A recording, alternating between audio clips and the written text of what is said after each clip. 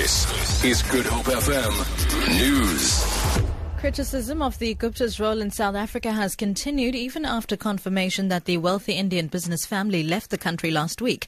SACP General Secretary Blaine Zimande has warned against abuse of the country's territorial integrity by some influential business people. He says South Africa cannot allow what he calls the illicit doings of the Gupta family. The family has been accused of influencing President Jacob Zuma in the appointment of cabinet ministers. Zimande was speaking at the memorial of the late SACP leader Crisani. The SACP was virtually alone from within the alliance in raising its voice against the illicit doings of the Gupta family. When the Guptas had the arrogance to land their wedding party guests at a Waterkloof air base, we felt our sovereignty was being violated. Our country is not for sale.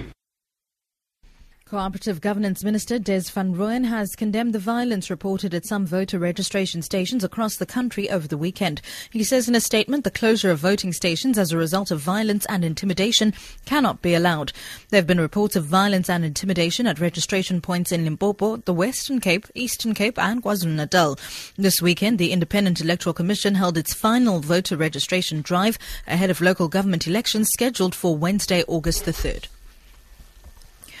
A 31-year-old crewman on board the longline vessel Boloko 1 has died after he suffered a suspected heart attack. NSRI spokesperson Craig Lambinon says a crew from Mykonos was called in to transport police and SAMSA authorities to the ship that was heading for Saldanha. Lambinon says the body of the deceased has been brought to shore and handed over to the Forensic Pathology Service. Lambinon says police have opened an inquest docket for further investigation. A pedestrian has died when he was knocked down by a vehicle on the N7 near Clanwilliam. Cape Town Traffic says the incident happened late last night between Clanwilliam and Claver. The victim was an adult man and he had not yet been identified. Police are investigating the incident. And finally, Sport Administrator Alistair Coetzee is expected to be named as South Africa's new rugby coach tomorrow, 4 months after the departure of Heineke Meyer and 2 months before a 3-test series against Ireland. The terms of Coetzee's appointment will be made known when he's presented at a media conference in Johannesburg. 52-year-old Coetzee has cut short a contract in Japan to take the job.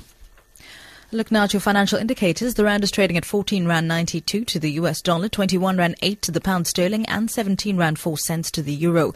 Currently, gold is trading at $1,251 a fine ounce and the price of Brent crude oil is at $42.10 a barrel. For Good Hope FM News, I'm Sibs Matiela.